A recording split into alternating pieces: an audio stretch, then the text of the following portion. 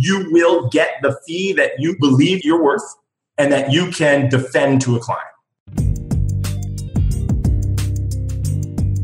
Welcome, closers. Today we have another episode of the Profitable Property Management Podcast coming at you. This is season 3 on profit. I'm your host, Jordan Wela, and every week I interview world-class property management entrepreneurs and industry experts who share actionable insights to help you grow your property management empire. Whether you manage 100 units or 1,000, this broadcast is designed to help you see the big picture and give you the tools and tactics that you need to get to the next level. I don't throw darts at a board. I bet on sure things. Read Sun Tzu, The Art of War. Every battle is won before it's ever fought. Think about it.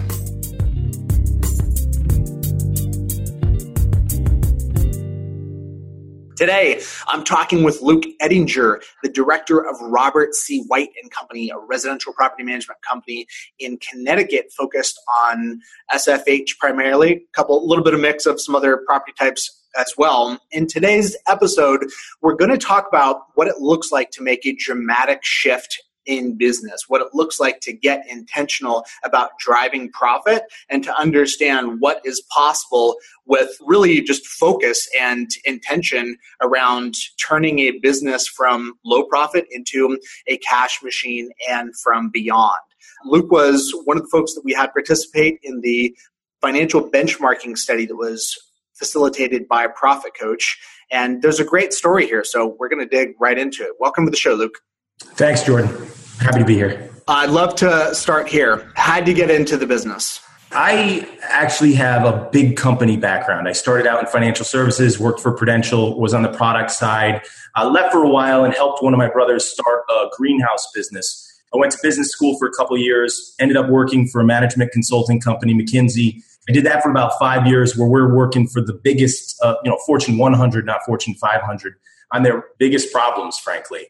And so did that for about 5 years, loved the company, but the travel with a new family was pretty rough. So decided to transition out of there and had always talked to a different brother about starting a business with him. We were starting to invest in real estate, duplexes, triplexes in central Connecticut. And we decided to start a property management company. And that's kind of the foundation of it. There wasn't a lot of this is the perfect opportunity. It was, we're doing this, we like this, we want to work together. From being in financial services, I saw the recurring revenue side of property management.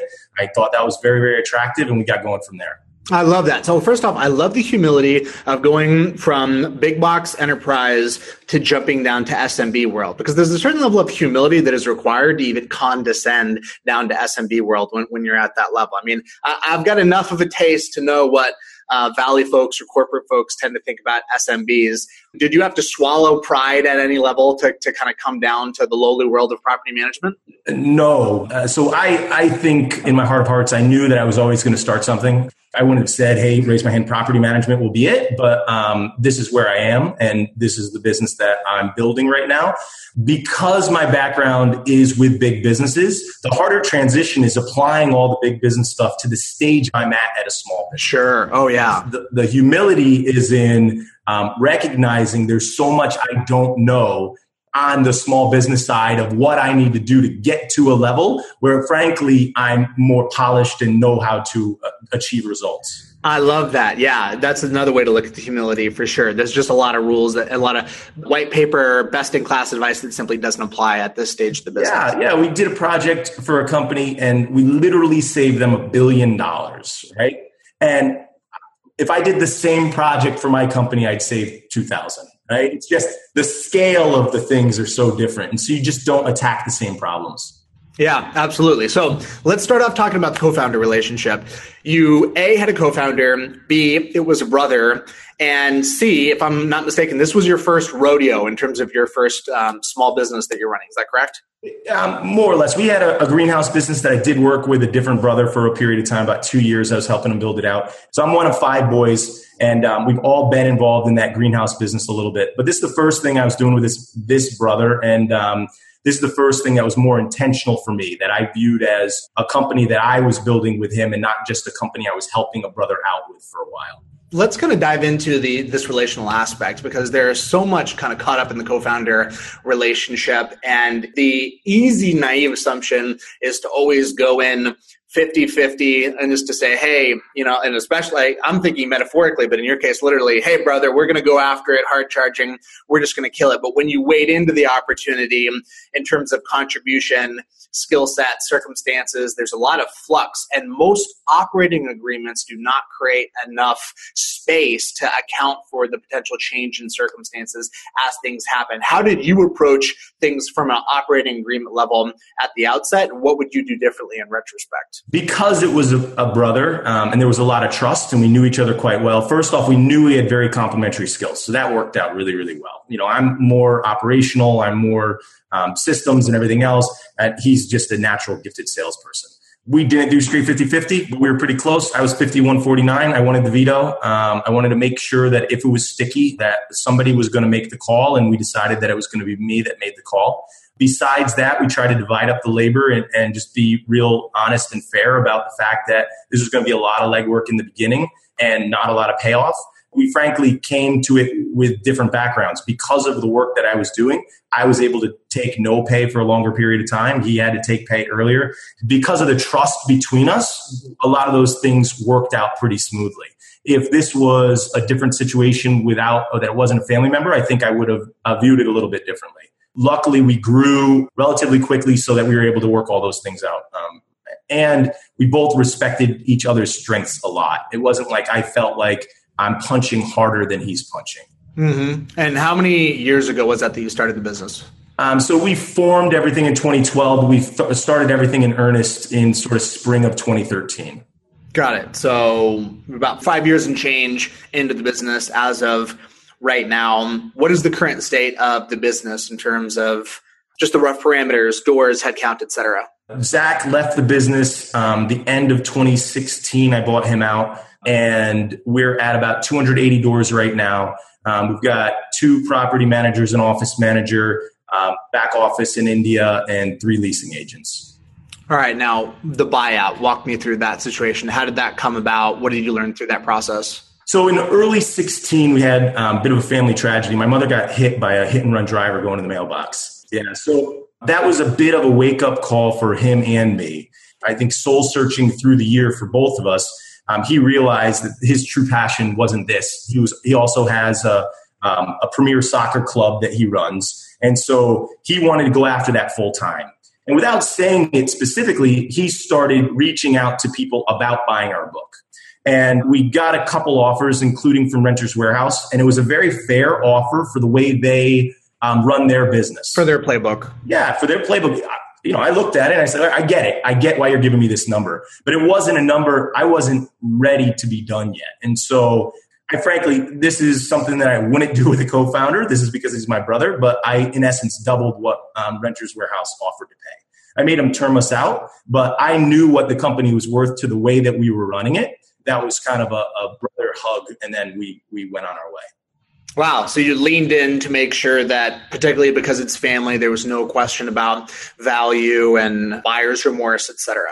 Yeah, and I knew what it could be worth. It was what Renters Warehouse offered was a very, very fair price for where we were at and how they run their business. But we run our business different, and so we were already worth more than what they were offering.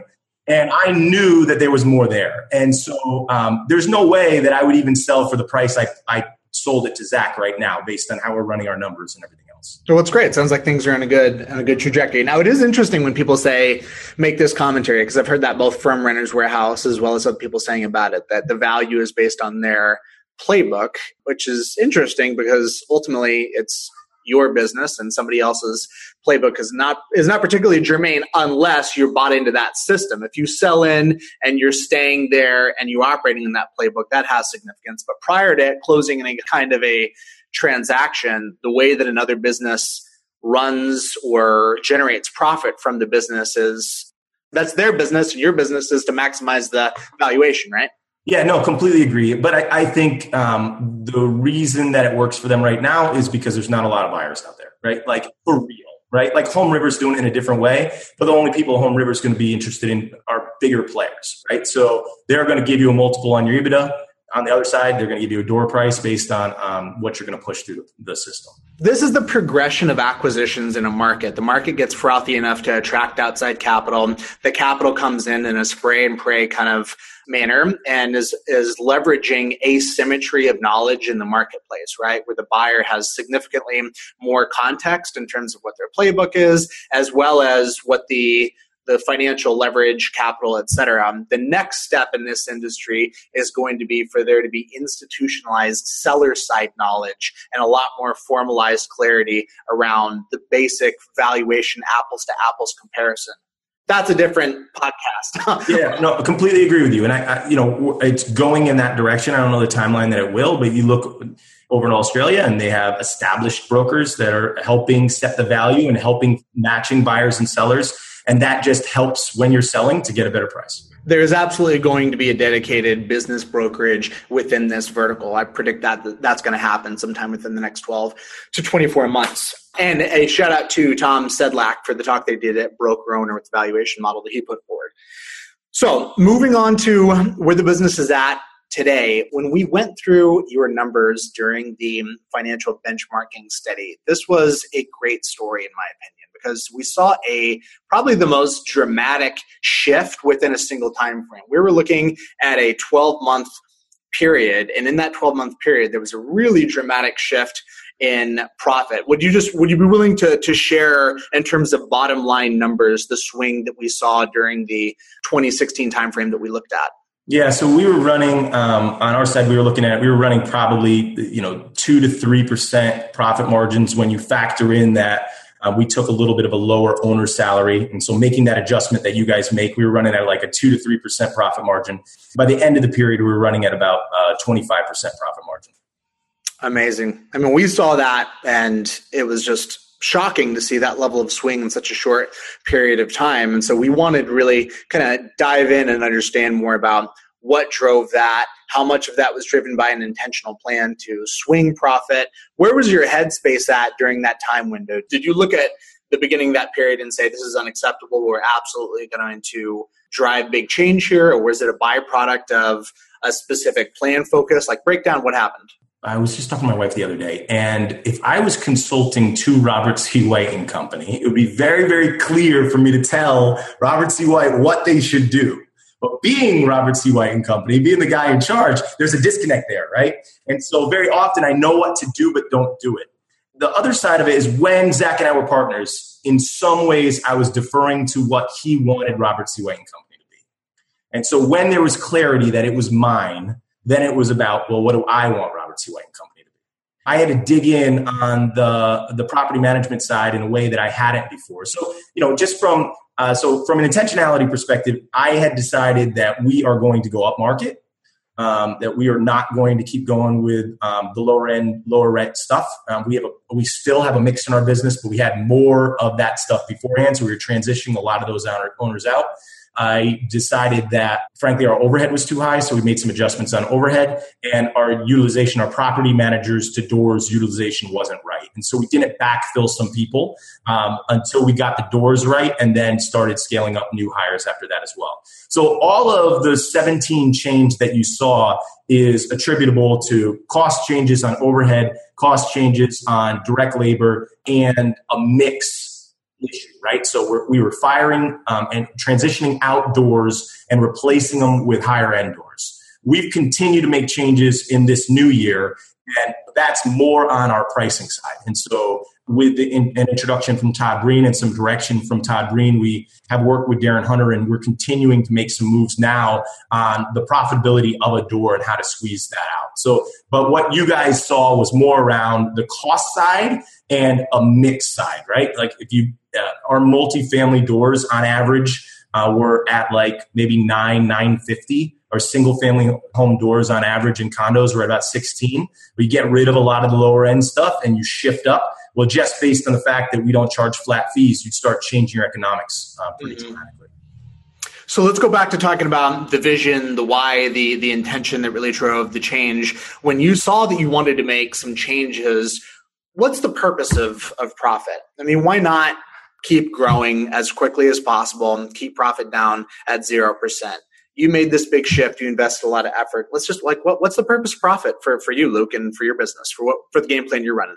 At the end of the day, a company's job is profit, right? And so if we don't make profit, what are we doing? That's called a not-for-profit. And they make profit too, by the way. The good ones make profit on that side too. So what I realize about this business is you can grow and make profit, right? Absolutely. And so what we are trying to do is grow profitably. With intention, right? And what does that mean? So at business school, I had a professor and he said, strategy is what you say no to. And so if you are saying no to certain doors, you are driving your profitability. I know that if I say yes to a door that only brings in $850, $950, even $1,100, that is order of magnitude probably 10 times less profitable than a door that I bring in that's $1,900. Ooh. 10 times. Oh, let's dig in, man. So somebody in their mind is doing that math and they're like, how can that be? How can that be 10 times more profitable? Break that down for me. All right. So you have two factors going on. If a door is a door and they take the same amount of cost to manage, the door is a door. You have something that's bringing $90 to $100, right? Let's do flat fee. We're a renter's warehouse. Right, so we bring in $100 of monthly revenue on our property management fees. Now, they've got scale and they're doing it in a way where they can push the cost down. They're always going to beat you. If you're a small shop, they are always going to beat you on cost. But so let's just say you're running at $80, fully loaded, $80. You've got $20 of profit. If I'm looking at something that's $2,000 or $1,900 or something like that, I'm going to be making at least $200, right? And so all that extra $100 is all pure profit that falls to the bottom line. Now that's assuming, so that's a 5X right there, right? It's a little bit more than a 5X. That's assuming that a door is a door. And the reality is it's not, right? So I have to work so much harder for the door that's the $800, $900 door. The owner's more demanding. I have more maintenance. There's more deferred maintenance. It's harder to rent. I have more collection problems, so I'm getting paid for less total months of the year that I should. Everything about that business is not as profitable as somebody that's upmarket. It just is a fact. In my market, it's a fact. I would assume it's a fact everywhere. It makes sense in my head that it's a fact everywhere. The other side is we have a phrase in our company that the business we're building is an ELF business. Easy, lucrative, and fun. That is what we are on target for. So every decision we're making is this owner ELF? Is this property ELF? Is this process ELF? Is this vendor ELF? Is this property manager ELF? Right? And so we are trying to shift the entire game to be profitable growth. All right. So I love that. Let's rewind and take it one more time from a different slice. So you quoted your business teacher as saying strategy is what you say no to. Couldn't agree more. Let's address the guy or gal that is just so tempted by the lower income units. They're right there. Somebody's knocking on your door. It's the investor with the multifamily complex. It's Section 8 or whatever it may be. When that temptation occurs, what I hear you saying is, hey, the higher end places are going to be more valuable. And of course, who wouldn't want those? But it doesn't always feel like it's an equivalent choice, right? Let's talk about the dynamic of the constraint of simply capacity, right? Every time you say yes to one of those lower income units, you are really dramatically reducing your ability to say yes to one of these higher income units because there's only so much time in the day. That marketing budget, that sales bandwidth, it's a precious resource that really is at the mercy of your existing operating capacity for most companies. Fair? Absolutely true. And the other side about it is there's brand confusion if you were doing both, right? And so there's confusion to the owners, there's confusion with the tenants, there's confusion with the team. Yeah, with the team. Yeah, and the processes are different. What I have to do for a high-end home is different than what I have to do for a low-end home.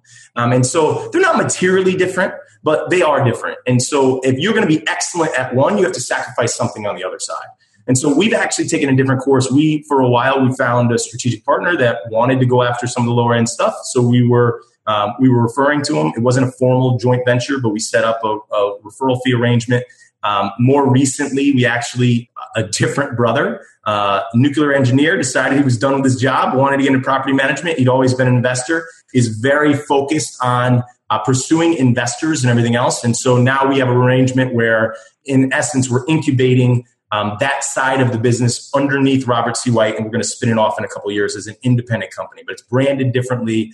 Its processes are morphing, and to be more true to what those people that are doing. Because my market, the lower end stuff is typically 2, 3, 4 family, right? And the nicer stuff is typically single families or nicer townhouses. And so that's sort of the delineation that we're going after right now.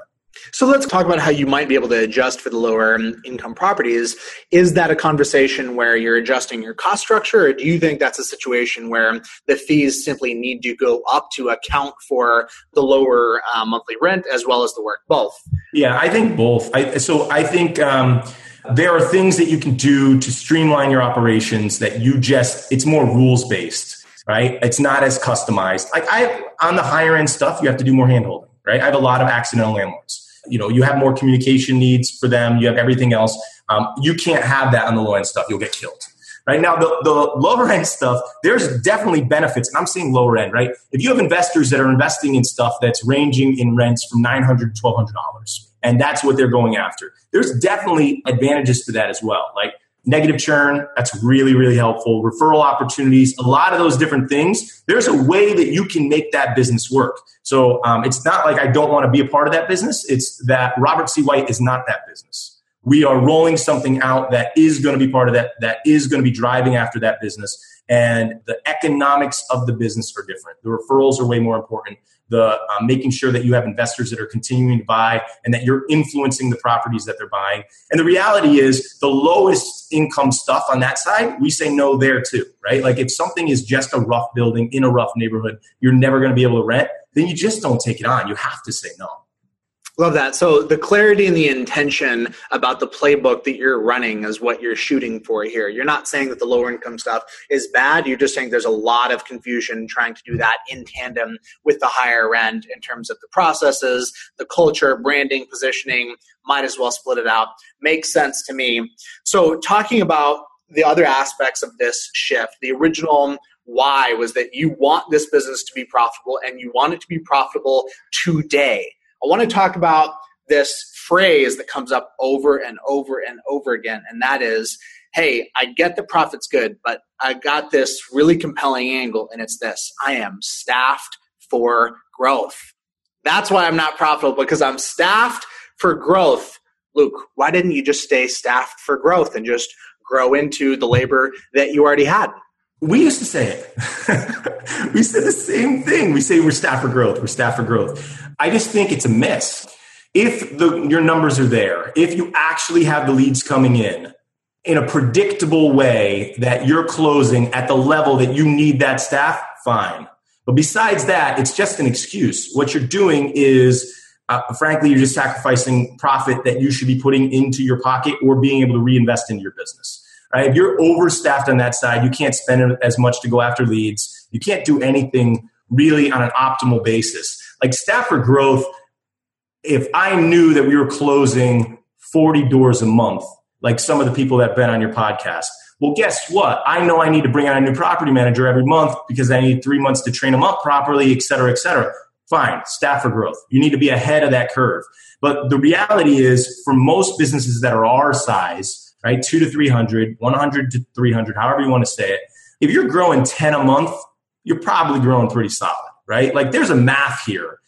If you tell me how many doors you're growing a month and you tell me your retention rate, I'll tell you how big you're going to be. What I love about this business is it's got some elements like recurring revenue that are perfect, and it's simple math. If you're growing 100 doors a year on a predictable basis and you're keeping doors for 5 years, then you know how big you're going to be. And you can figure out how long it's going to take to get there. And so fine, staff for where you are, and it's predictable how you're going to grow. And so you can actually budget out how you should be staffing over the course of the year unless something changes. So staff for growth, if it's not tied to actually planning and predictable numbers that you're going to be bringing on and how many doors you're losing, you're not being as smart about your business as you should. I love that answer. So your answer is, it's not that staff for growth is bad, it's that it needs to be connected to the current rate of growth. It's when it turns into, I'm staffed for a rate of growth that I have never experienced for the last five years that I've been in. And I don't have a plan for how to get it. Or the skill set, or the abilities, or the budget, or all those things. Yeah. So right now, I'll be completely transparent, right? So we're growing at about 5 doors a month, and it's seasonal, right? We always have more this time of year. We want to grow 10 doors a month. We don't really know how to do it yet. We're making the moves to grow at 10 doors a month. I'd love to grow 15 doors a month at some point. But the reality is I haven't cracked that code yet. That's what I'm working on now, is figuring out how to predictably bring in leads that we're closing at a certain level that we can actually grow at that predictable level. And once we crack that, well, then guess what? I will be able to plan when we need to bring on people in a very predictable way. I'll be able to run the budgets and run everything else and make sure that we're still making money as we grow. I love that. So you're focusing on the relevant adjacencies for where you're at right now. What I mean by that is, given the fact that you run a property management business, you're involved in operations, does it make more sense for you to focus on figuring out how to do that predictably? Or does it make more sense for you to figure out how to master Facebook marketing so that you can drive more lead gen? The latter is sexier, makes for a great podcast, a great talk from the stage. But at the end of the day, is it more of a jump for you to do that, or for you to figure out how to get profitable with the business that you already run and that you need to scale? I would argue that getting profitable is step one, and that there is no point in scaling something that is not currently profitable. Here's the reality, right? So Dan Kennedy will say all the time, the person that wins is the person that can pay the most to acquire a client. And so if my economic engine is better than somebody else's economic engine, in the end, I'm going to win. And so if you don't figure out your economic engine early, you're in big trouble, because fine, you can get Facebook leads really cheap now, but what happens when they change it? Or what happens when all of a sudden they change the algorithm and you can't get the lead at all and you have to go into a different channel that's way more expensive? And right now, you ask the question all the time, and I don't have a perfect answer, but I know that I would spend $1,000 a door, and that's not counting sales labor. I just know I would, based on how much I'm making per door. I'd probably go significantly higher than that. I don't want to, but I will, and I'll work up the curve. And frankly, the thing is, if I can spend $2,000 to take down a door, and somebody else can only spend $500, I'm going to kill them, right? In my market, I'm going to kill them, because I can be everywhere. And I can do things that they can't do. I can send them a welcome packet on a lead coming in with a book and a gift and a this and a that. And I can pursue them in a way that another person can't if they can only afford $500. And that, what you just talked about, affects the entire life cycle of the transaction. Not only does it allow you to close the business, it allows you to keep the business, the high-touch practices that drive retention, reduce churn, and ultimately drive up your customer lifetime value and your customer lifetime profit. Very, very well said. The best marketer is going to win, and the best marketer is empowered to have the budget that is a byproduct of operational efficiency. So I'm digging where you're at with this call, and I'm digging. And not just operational efficiency, right? The other side of it is your pricing. People that are going discount pricing and people that are moving in that model, and they're winning based on discounting and everything else, they're going to have a tough road against somebody that has a stronger profit motive and a stronger, the revenue side, the pricing side works better. It increases the burden on your marketing function. If your CAC has to be low, that's just a different form of a subsidy. It means that you have to be even better at marketing in order to drive down your CAC. And it means that your options for paid marketing are smaller. All right, so we just covered a lot of ground here on the labor side, on the revenue side, talking about pricing, talking about fee maxing. Whenever this fee maxing conversation comes up, you got a handful of people that are like, yeah, squeeze them, charge more. You got a handful of people that are like, no, I'm for the customer. And then you got some people in the middle ground that are like, hey, if I can add more services and if I can add more value, or if I can get paid for value that right now I'm not getting paid for in a way that is unfair to my business, I'm all for it. Where do you sit in that conversation? What have you done dabbling into fee maxing? I was looking back. I was talking to my business partner on pricing and what we did in the first year, right? We had no background in this, and we started flat fee, and we pushed up our flat fee. Then we went percentage, and we pushed up our percentage. Then we pushed up our leasing fee. We had no idea, and we were sort of fishing, and we landed on a middle ground that literally was, we weren't the most expensive, we weren't the least expensive. The reality is, when we were doing a review, we actually mystery shopped, frankly, our whole market. And we were in the middle. We had people that are cheaper than us. We had people that are more expensive than us, but we were better. Objectively, we were better. We had lower eviction rates. We had lower vacancy rates. We had things that matter to the market and to the financial performance of our owners that we delivered stronger than anybody else. Going through that process and having some of my key employees be the ones that were doing those mystery shopping calls, it just became obvious that for the value that we were bringing to the client, we were undercharging. And not just, because we give better service, you should pay more.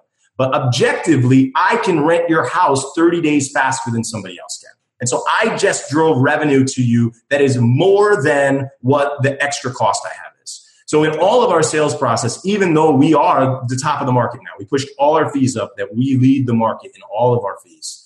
We are talking about performance. We are talking about customer satisfaction and performance. And we have guarantees to back those things up. So we let them know right from the start, right? I don't have long-term contracts.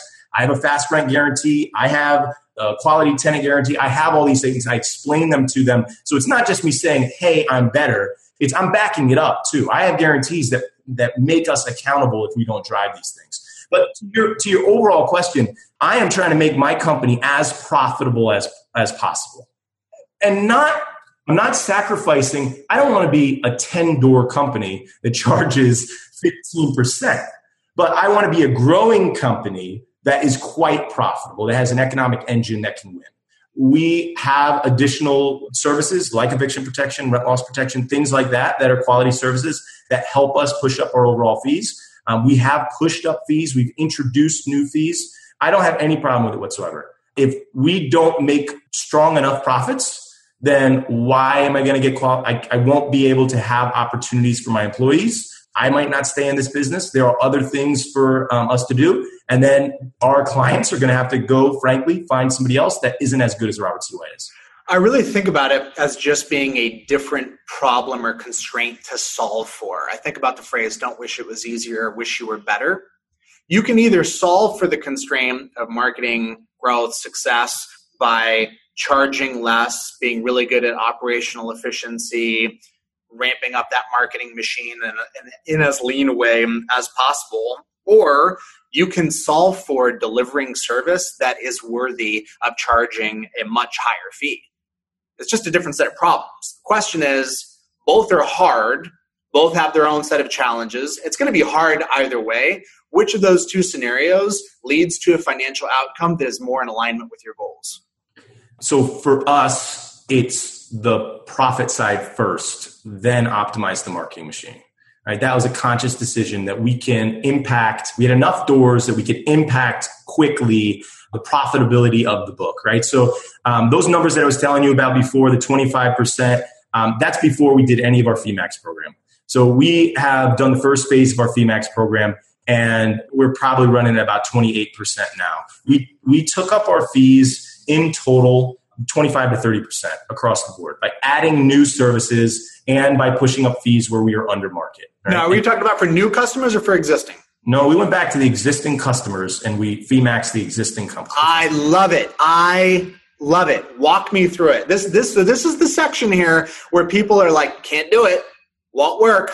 They're all going to quit. They're going to fire you. So have you recently shut down your business? Did you recently lose all your customers as a result? No. So we lost one 3-family. One.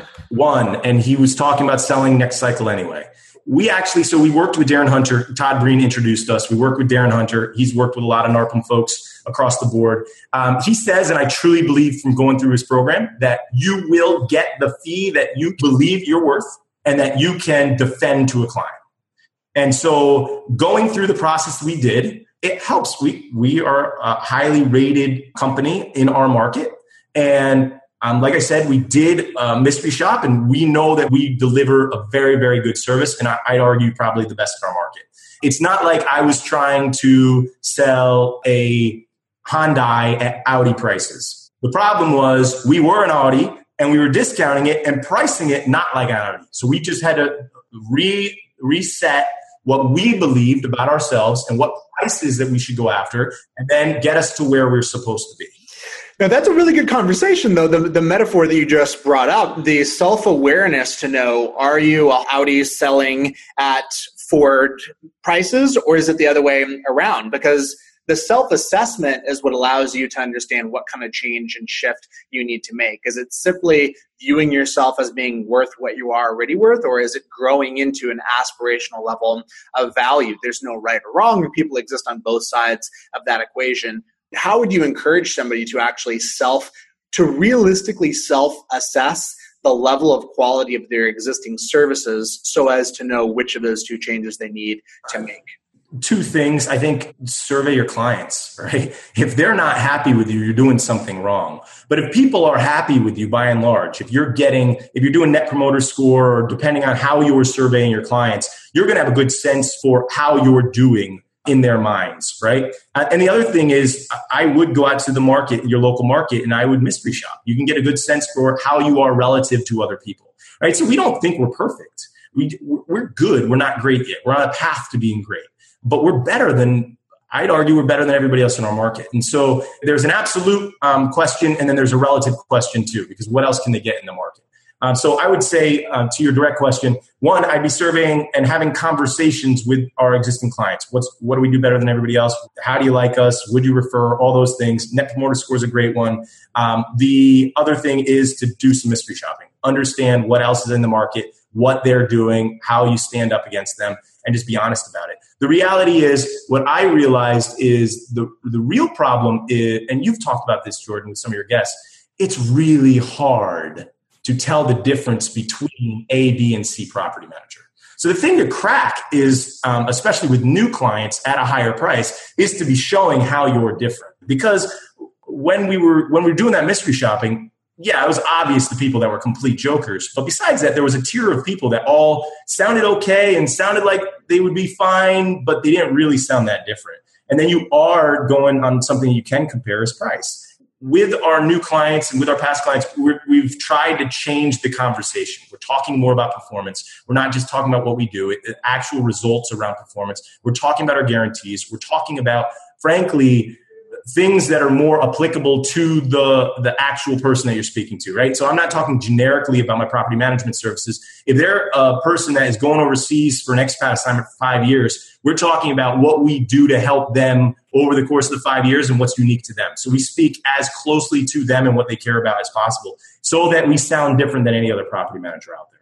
I love it. So you're focusing on the qualitative and the quantitative. And really, you're bringing up the broader point that we as an industry have to get off of believing if you build it, they will come.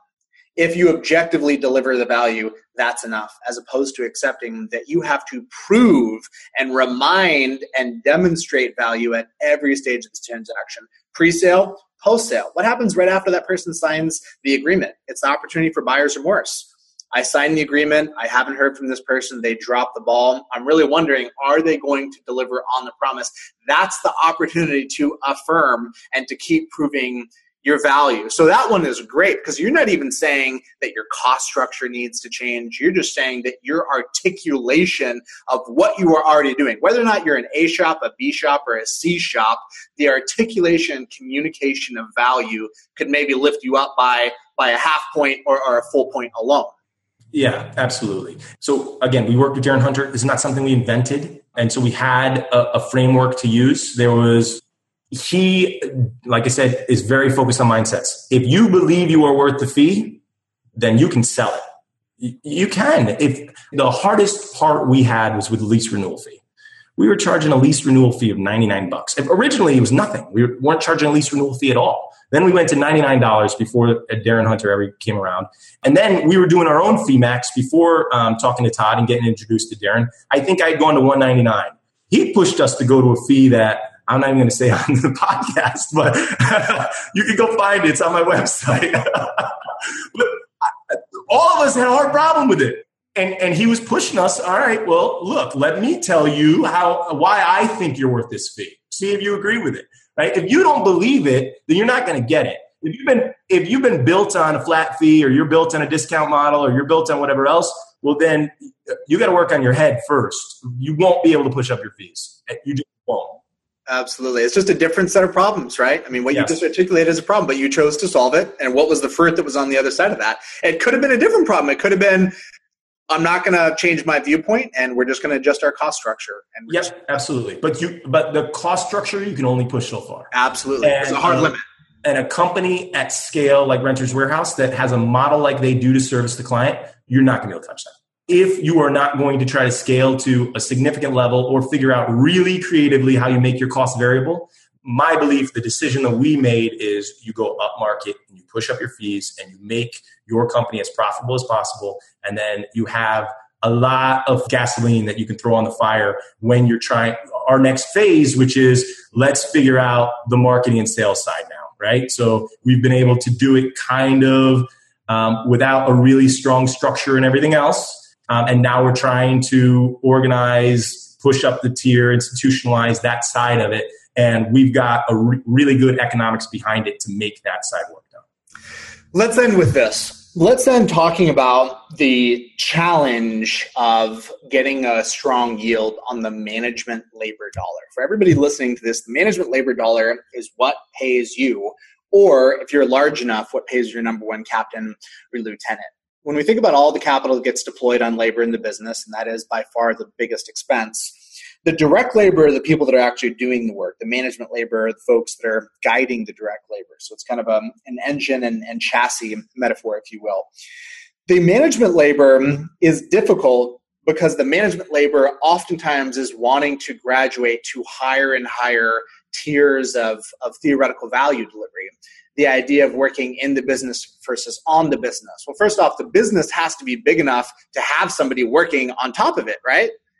Working on the business at 100 doors just doesn't really work. You can work on the business for 5%, 10% of the time. But after you get over that hump of 200 doors, 300 doors, whatever it may be, where you do have that bandwidth, you have to make a decision. If you're going to graduate to truly being functional management labor, you have to ask yourself, am I deriving this income as a result of the fact that I am the owner, or am I deriving it because of the fact that I'm actually creating money operationally? And if I'm doing that, how am I earning my keep? There are a very limited number of ways you can do that. You could do it with a killer sales and marketing program. You commit to the discipline of operationalizing sales and marketing in your business, or you could do it through increasing revenue on an incremental basis, basically increasing your revenue per door or lowering your costs. But those are the rough parameters. You could also impact client service, which might lead to a reduction in churn. Those are more or less the levers that you have to pull. Most owners, when they jump into that capacity, don't make enough of an impact in those areas. Yeah. So talk to me. With those specific levers in mind, where do you plan on taking the company going forward over the next 12 to 24 months? What does the future of Robert C. White look like?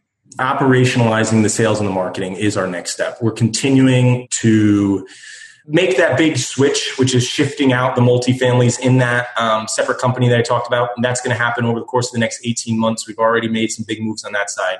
But the operationalization of the sales and marketing is the next focus. We've got some things still in the works on fee maxing, frankly. We haven't pushed on the tenants much. We haven't pushed on, but we have a preferred vendor program, but we haven't pushed on that as much. But that's the 10% focus, right? Just to keep that economic engine really, really strong.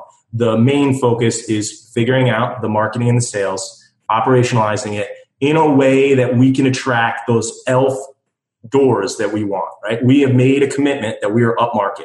How am I going after those guys, positioning myself the right way, and closing them at a level that makes the overall machine work? And so that's the focus. When we crack that, then we're opening more offices. And so my strong desire is to have multiple offices throughout this region. I don't want to open up another office in Austin, Texas. So you can't hire me there, Jordan. But I don't want to be far away. And actually, I think that there is more juice in being close, right? If I could open another office in Fairfield County, I'm going to get a lot more juice, even though I could stretch and be in Fairfield County in 45 minutes. And so once we can turn on the switch for the leads, the marketing, and closing at a predictable rate, then we're going to start opening other offices nearby. Awesome. Love it. Hey, this has been great. I deeply enjoyed our ability to kind of wave in the numbers. I really appreciate your willingness to open up the kimono and share. Most people are willing to talk about doors, but not talk about revenue, and certainly not talk about margin. You did. I'm grateful for that. I think this is a conversation that is so useful for the industry to have, to really get clear and to get real on what's really happening under the hood. We're going to be watching your success and growth, and I know it's going to happen. So the next time you're in Austin, let's break bread. Sounds good, Jordan. Thanks very much. Thanks for coming on the show. Bye-bye. Thanks for tuning in to the Profitable Property Management Podcast. Please subscribe and leave us a review. Your feedback makes this a better show, and the more reviews we get, the better our guests become. Thanks again for listening, and don't forget that you can find us online in the Profitable Property Management Facebook group, where we mastermind with the best in the industry.